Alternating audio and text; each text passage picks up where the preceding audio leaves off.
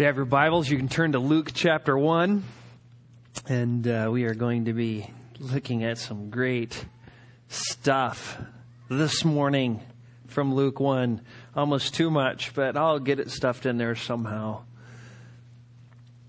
I want you to kind of take your mind back to the time when Jesus was walking around, or maybe even a little bit before that, I guess, right before his birth. If you remember, Solomon was the first king to build the temple, but his temple was pillaged by other kings and later on destroyed by the king of Babylon. A second temple was built by Ezra and Nehemiah and the people who lived during their times. And that temple was built during a time when Israel was poor. They were really poor. And it was a pretty pathetic temple compared to the temple that Solomon had built. And yet, even though it was a very meager temple, it still served the purpose for 600 years. And during those 600 years, now you know what happens to a building that's been around 600 years. They fall apart.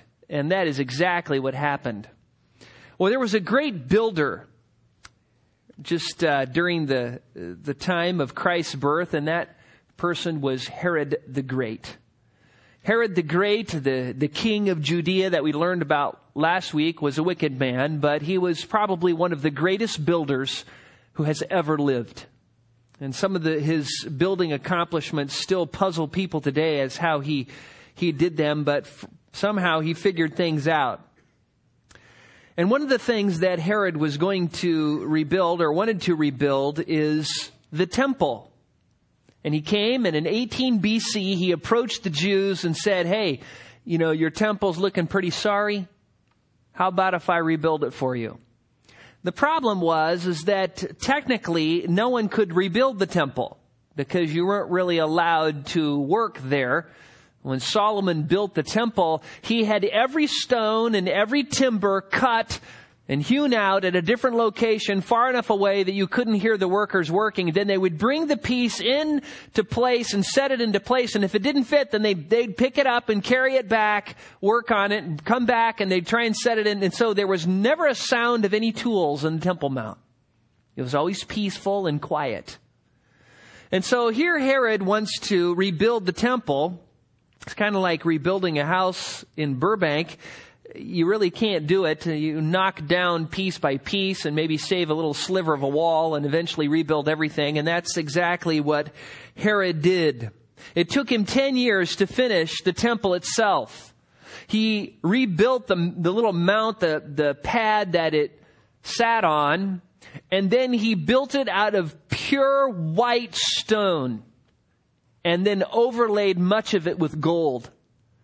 And extra biblical Jewish writing says that when you looked at it, it was just white and dazzling in appearance. It was hard to even look at in the full sun. Just this beautiful, gorgeous, white, shimmering building gilded with gold. So, in about 10 BC or 9 BC, he finished that part. And then he went to work on the Temple Mount. The Temple Mount was kind of just, your basic little mount there, kind of tapered off into the dirt, but he expanded it a great deal. It was 500 yards from north to south. That's 5 football fields long. That's how big the Temple Mount was. 325 yards of cross. And then he built big porticos, like covered areas all along the south and along the east and the north. He built these big coverings so worshipers could come and get out of the sun. There was this huge, it was like a plateau, a man-made plateau, a big sea of perfectly hewn and polished pavers all over the surface of this gigantic Temple Mount. And on the west side of the Temple Mount, he built huge arches, stairways leading up, and also from the south, and gates that people could approach from all direction. Then within this giant area, there was another area which was separated, what was the court of the Gentiles to the court of the Jews. And then inside that was the very temple area, which had its holy place and the Holy of Holies. And what you need to think about is what it would have been like for a priest to be ministering at that time. You have to think about what it was like to have all of those worshipers all around you as you go to stand before the Lord to be their mediator. Because back then, the priests were the mediator between God and men. What happened is there were so many priests, that about 20,000 of them, they estimate. There were so many priests that there wasn't enough religious duties to keep them busy. And so they divided them up into divisions. We talked about this last week. And then twice a year, your division would be able to serve if you were a priest. And then they would cast lots to discover what function you would serve within your division. And there was a very special task that men were able to perform who were priests if they were chosen by lot. And that task happened in the evening, and in the morning, at the time of the sacrifice, they would enter into the holy place and offer up prayers for the people of God and incense on the altar of incense. It was an extremely rare thing because only 2 people a day could do it, and out of 20,000 with rotating divisions, if you were able to ever even get to serve at all, it was a once-in-a-lifetime happening. As a matter of fact, if you were chosen, you could never do it again. You were just given that one opportunity to do this incredible thing, stand before the multitudes and offer up prayers of incense to God. Now imagine what it would be like. You're there with your friends, you've got other priests, and you are all together, walk up into the holy place. There is a big table with large discs of bread, the table of showbread. There is an altar there of incense with a fire burning in it. There is the candlestick holder, all made of gold. And you enter into this very beautiful place with fine craftsmanship and gold and just brilliant stone. And you're standing there and you're preparing to offer up incense to God. And then what happens is a little bell is rang. And all of these worshipers, which have all gathered together and all just are covering the Temple Mount, who are all bowing down or praying, and you can hear their murmurings just kind of constantly a rumble as they're all praying to God there. As soon as that bell is rang, it becomes pin drop quiet. And then your friends all withdraw, and they leave you alone in the holy place to offer up incense to God. And so you pray, you throw the incense on the altar, and the smoke comes up, and it just has a real aromatic smell. It wafts out the exits of the temple and ascends to heaven and represents the prayers of God's people ascending up to heaven. That is what's happening in our passage today.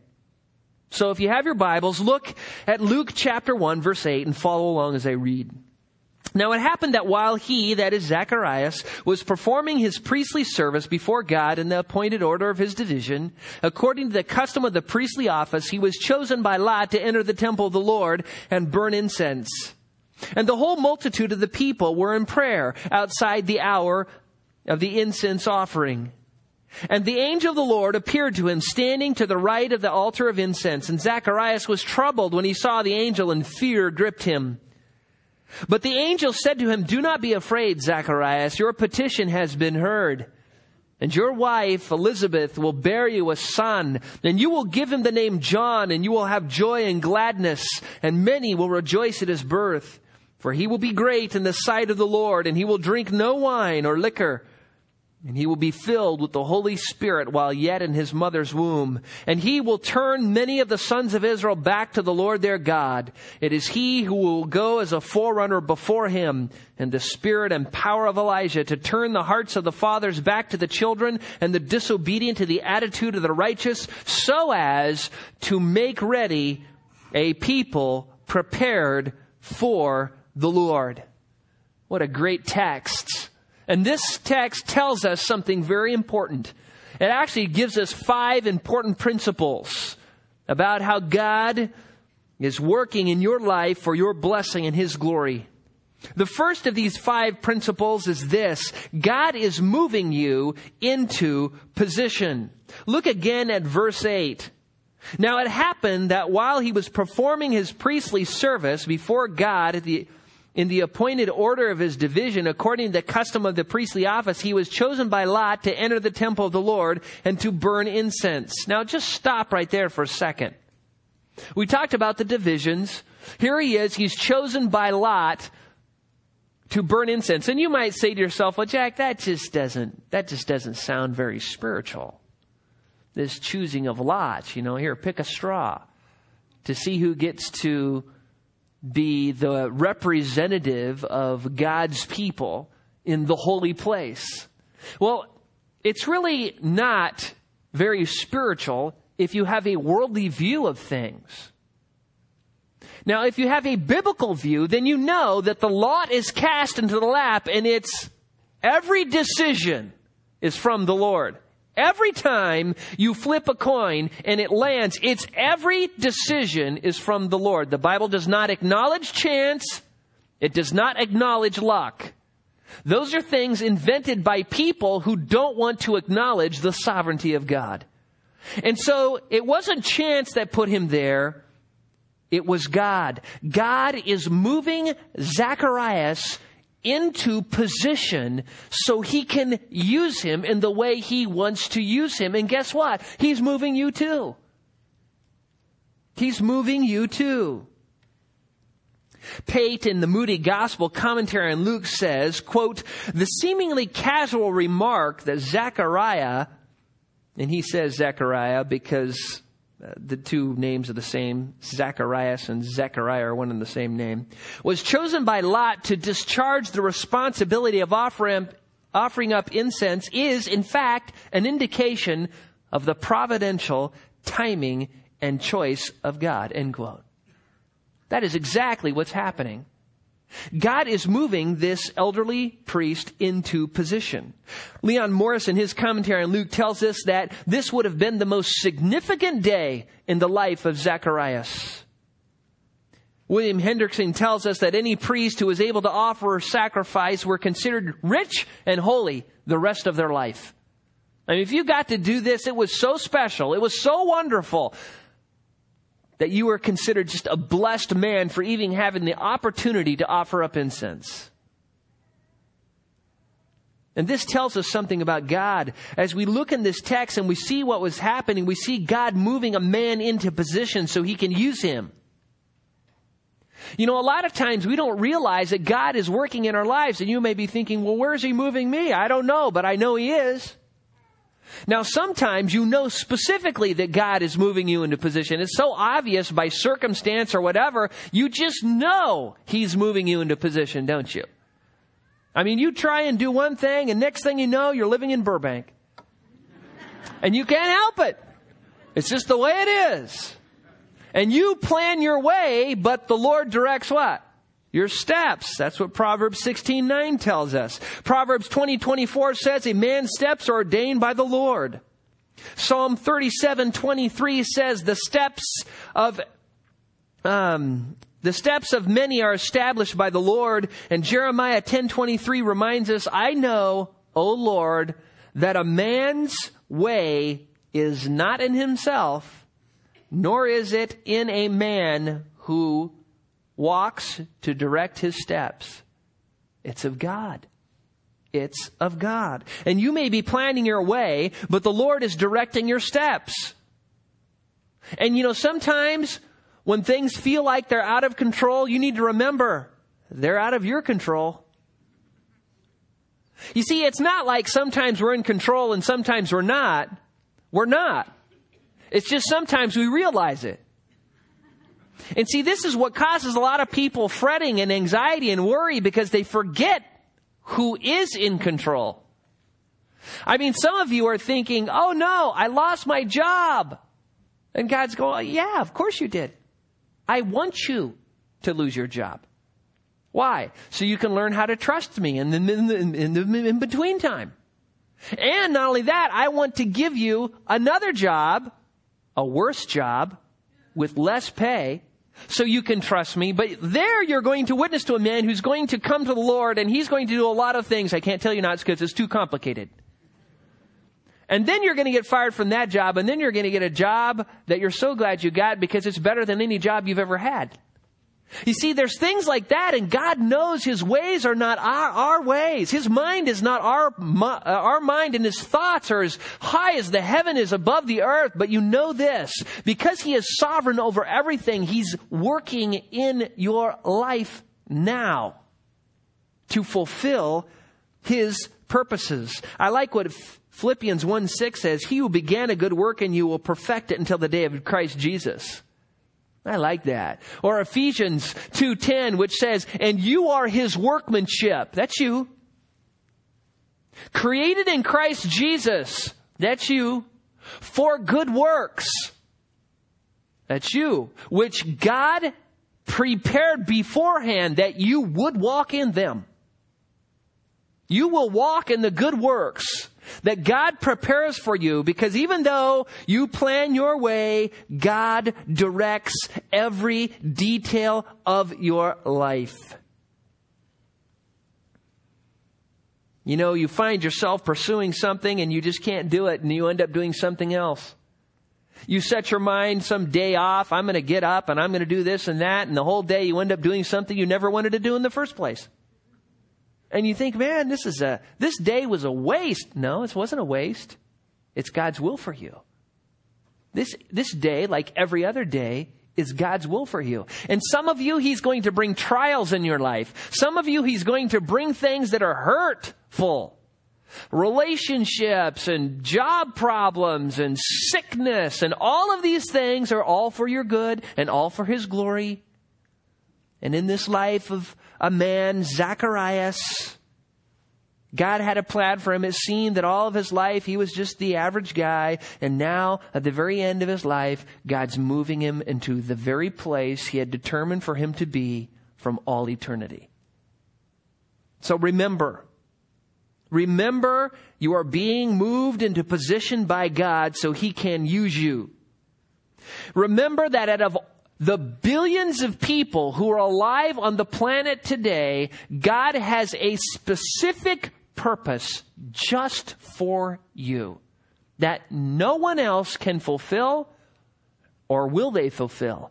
It is your calling, your purpose.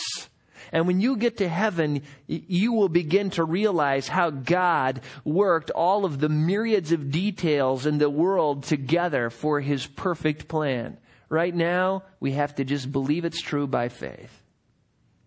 Remember, God is moving you into position. The second thing we learn from the text in verses 11 through 13 is that God answers your prayers. Look at verse 11. The text says, and the angel of the Lord appeared to him, and standing to the right side of the altar of incense, and Zacharias was troubled when he saw the angel, and fear gripped him. Now just stop there for a second. God hasn't spoke to anybody in 400 years, but now He's choosing to speak again through an angel. The word angel is literally messenger. Through this messenger, who we know from the following context is Gabriel, the one who stands in the presence of God, that He is going to use this man who seemingly is an insignificant guy. As a matter of fact, he has no children, which was a big deal back then. His wife is barren. And this is the whole situation here. Zacharias moves in. They ring the bell. The people get pin drop quiet. And then his buddies remove themselves from the holy holies, or the holy place. And he's standing there in the holy place right before the altar. He takes the incense. He puts it on the fire. The smoke goes up. He bows his head. He prays. He looks up. Angel. Now, that would be scary, you know. It's scary. My kids like to sneak up on each other and scare each other. And it's startling when somebody appears, but it's really startling when an angel appears. And Zacharias has the common reaction to what happens when an angel appears. And what is that? He's scared. Big time. As a matter of fact, this word trouble means to be shaken or stirred. He's shaken or stirred emotionally. And it says fear gripped him. It literally means to fall upon. All of a sudden, just this terror, this fear just fell upon him. And that's what happened. He's startled. And even though he knew about angels, even though he knew angels existed, I mean, what would happen if you all of a sudden had an angel appear to you? I know what would happen. The same thing that happened to Daniel. All the color would drain out of your face and you would go limp. The same thing that happened to Joseph when the angel appeared to him in the dream. The same thing that happened to Mary. The same thing that happened to the shepherds in the field. And in every case, the first thing the angel says is, do not be afraid. Why? Because when you are a sinner and you are standing in the presence of a holy angel, it's scary. And that's exactly what happens in the text. So he's gripped with fear. He's gripped with fear because these angels, which Psalm 103, 19 through 21 describes as mighty in strength, who perform God's word, obeying his voice, one of those angels is standing in his presence. So he says, don't be afraid. But then he gives them reasons why. He doesn't say, don't be afraid, just look at me. He tells them why. Look at the text. The middle of verse 13. He says, for your petition has been heard. This is the first reason why he doesn't need to be afraid, because his petition has been heard. And then commentators disagree on just what exactly his petition was. There's two good possibilities. One is to look at what the text says after that. It says, your petition has been heard and your wife Elizabeth will bear you a son. Now it seems that maybe he had prayed that Elizabeth would bear a son, and you know that's the case. I mean, every Jew would do that, right? And you know probably this didn't happen that day. He had probably given up on his wife having a child, right? I mean, she was old. She was beyond the age of having a child. And it would be like this. It would be like you praying for years and years and years for something to happen, and then when it becomes an impossibility and you realize, you know, my wife isn't going to have a baby. It's over. I mean, she's past childbearing age. And all of a sudden you're praying and you look up and the angel says, your petition has been answered. It's like, what petition? Well, your wife's going to have a baby. Really?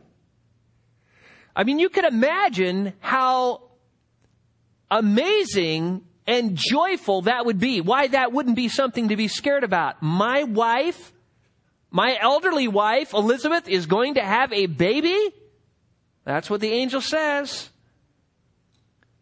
Your petition has been heard, and your wife, Elizabeth, will bear you a son. And guess what? God has named him. His name is John. Now, it's one thing to have a neat name for your child. It's another thing to say, oh, here's my son, John. God named him. Now, others have guessed that what Zacharias, or what the angel's referring to when he says, God has heard your petition, is that when Zacharias, as the priest, was standing before the altar of incense and he offered up the incense and he was praying, he might have been praying that God would send the Redeemer, the Messiah, to redeem the people of God. And then he lifts up his head, your prayer's been answered. But we don't know. I mean, the text doesn't say. If that was the case, though, then the phrase, and your wife Elizabeth will bear you a son, is nothing more than a part of the answer to the Messiah's coming, because the forerunner had to come. And so now he's telling him, guess what? Your son's going to be the forerunner. And what we learn from this is God answers prayers, right?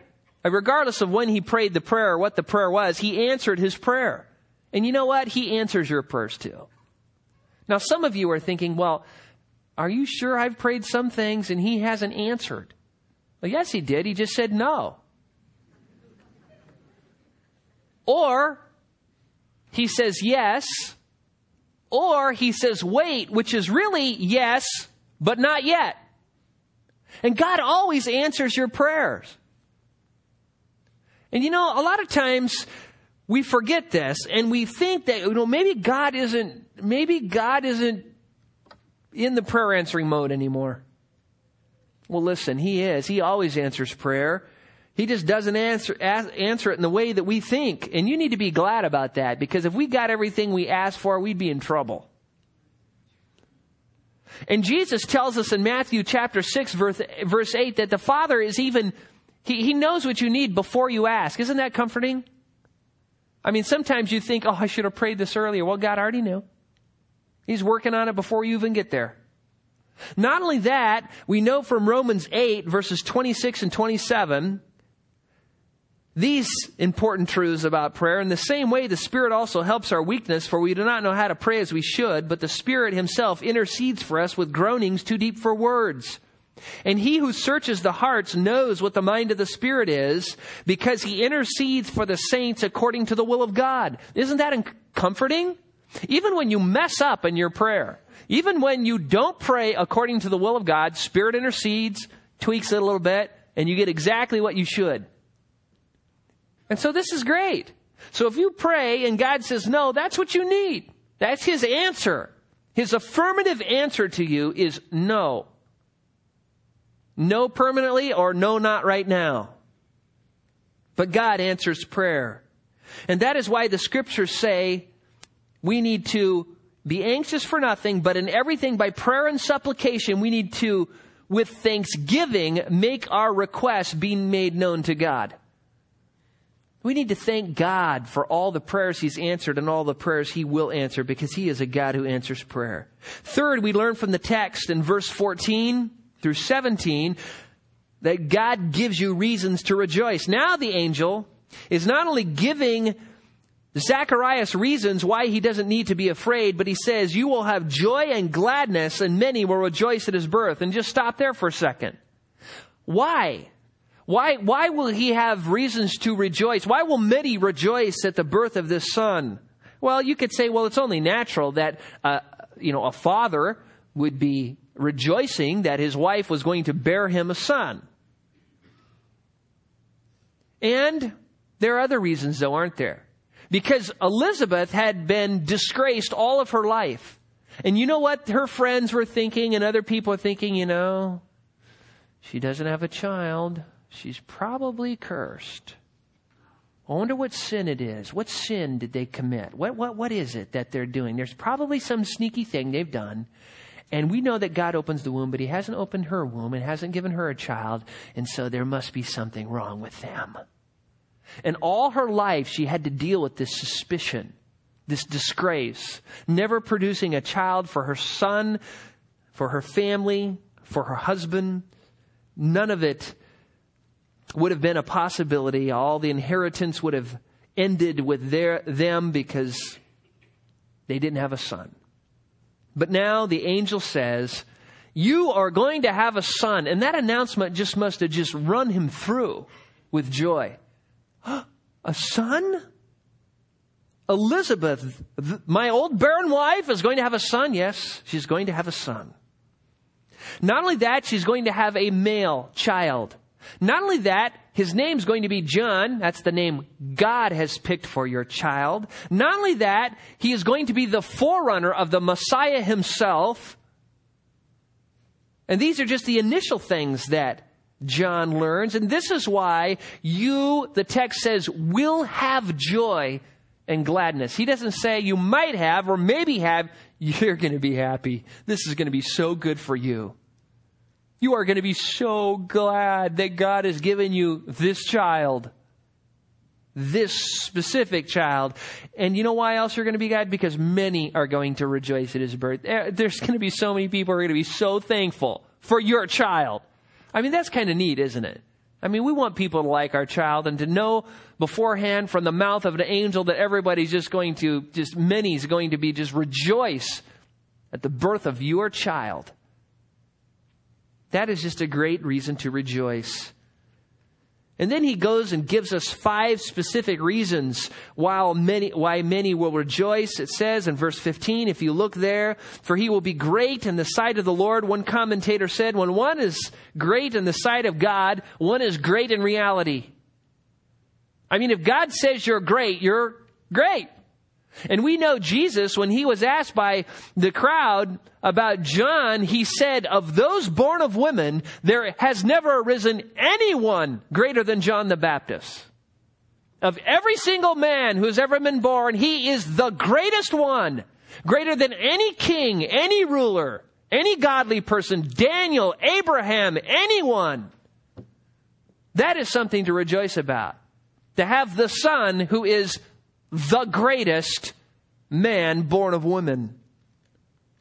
And that is the first thing that we see in verse 15. Then we look down, it says, and he will drink no wine or liquor.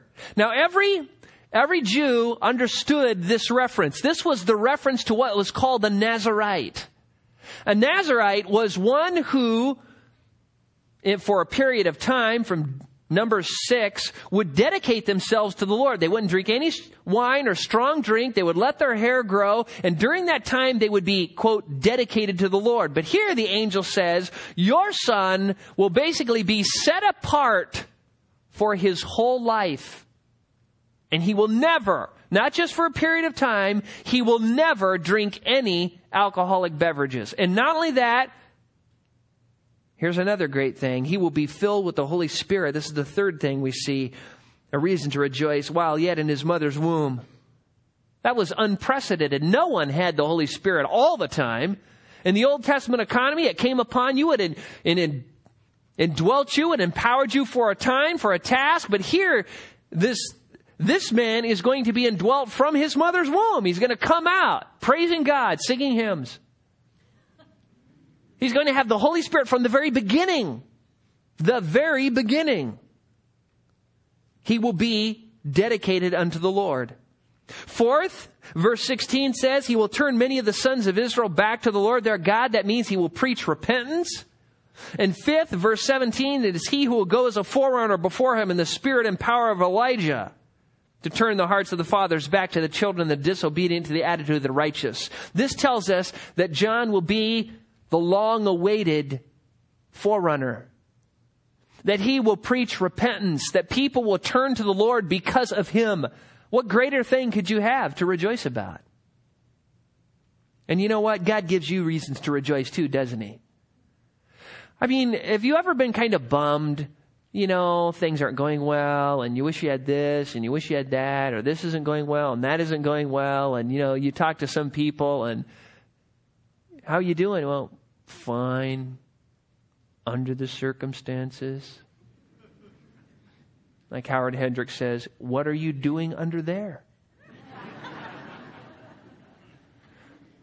There is never a time when you can't stop and think for just a very short moment and think of things to be thankful for.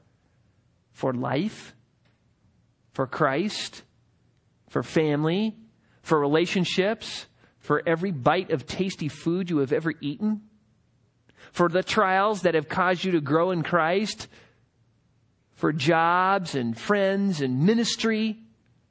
And that's just things that are kind of in your life right now. You can look back, and there's the whole Old Testament and New Testament. You can look back at all those things to be thankful for that God has done. And you can scour the Bible and find out all the things that he will do that you can be thankful for. And it'll just totally change your whole day. Even though none of your circumstances have changed, your focus has changed. Your mind has changed. Now you're thinking about things you should be. Fixing your eyes on the things above and rejoicing in the things God has done. And that's what we learn here. God gives us reasons to rejoice, just like he did Zacharias. The fourth thing we learn from this text is God fulfills his promise in verse 17. God always fulfills his promises. And when he says it is he who will go as a forerunner before him in the spirit and power of Elijah, that is a reference to Malachi chapter 4, verse 6.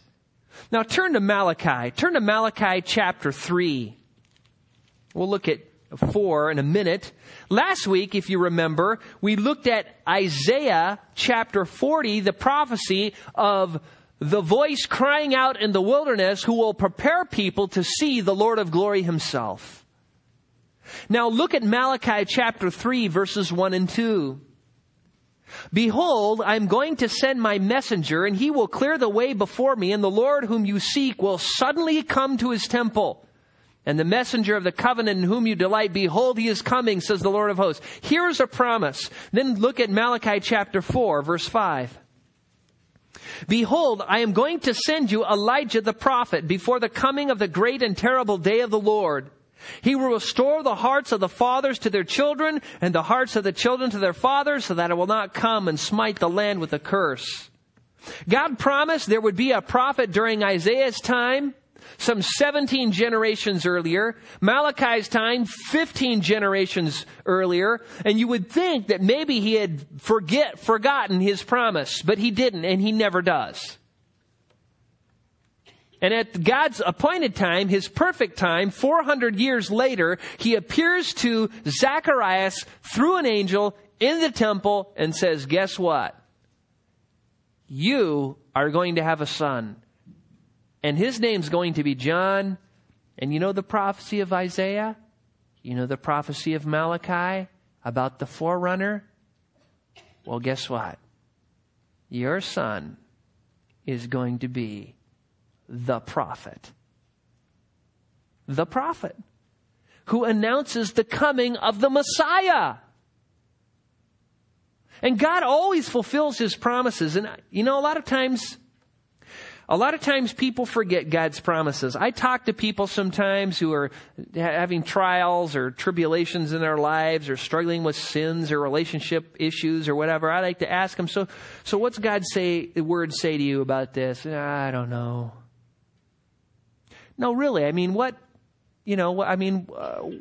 God think about this? What's God say about this? I don't know. They can't think of one promise. They can't think of anything. And I'm telling you, if you are a person who doesn't have God's promises in your mind, your life will be miserable. Because that's our hope. That's how we get by, is we have the promises of God, and when you don't, then you despair, you fret, you're worrying and anxious. Why? Because you don't have God's promises there before you to remind you of what God has said. You know, when people follow God, blessing is always the result. But if you don't keep his promises in view, in your mind, then oftentimes you despair. You're like the characters in Pilgrim's Progress who end up getting thrown into despairing castle from giant despair who beats them mercilessly. That is the picture of a Christian who forgets God's promises. You remember that text? Many of us know it. It's in 2 Peter chapter 1, verses 3 and 4, where Peter is reminding us of the sufficiency of God's word. And this is what he says. Let me just remind you, all of you know about this passage if you've been a Christian for very long. He says this: seeing that his divine power, God's divine power, has granted to us everything pertaining to life and godliness, through the true knowledge of him who called us by his own glory and excellence. So right there he says, there is this true knowledge of God, and that true knowledge gives you everything you need for life and godliness. Then he says this in verse 4. Now listen to this. For by these, what? His divine power, the knowledge of him, his calling in our life, by these he has granted to us his precious and magnificent promises.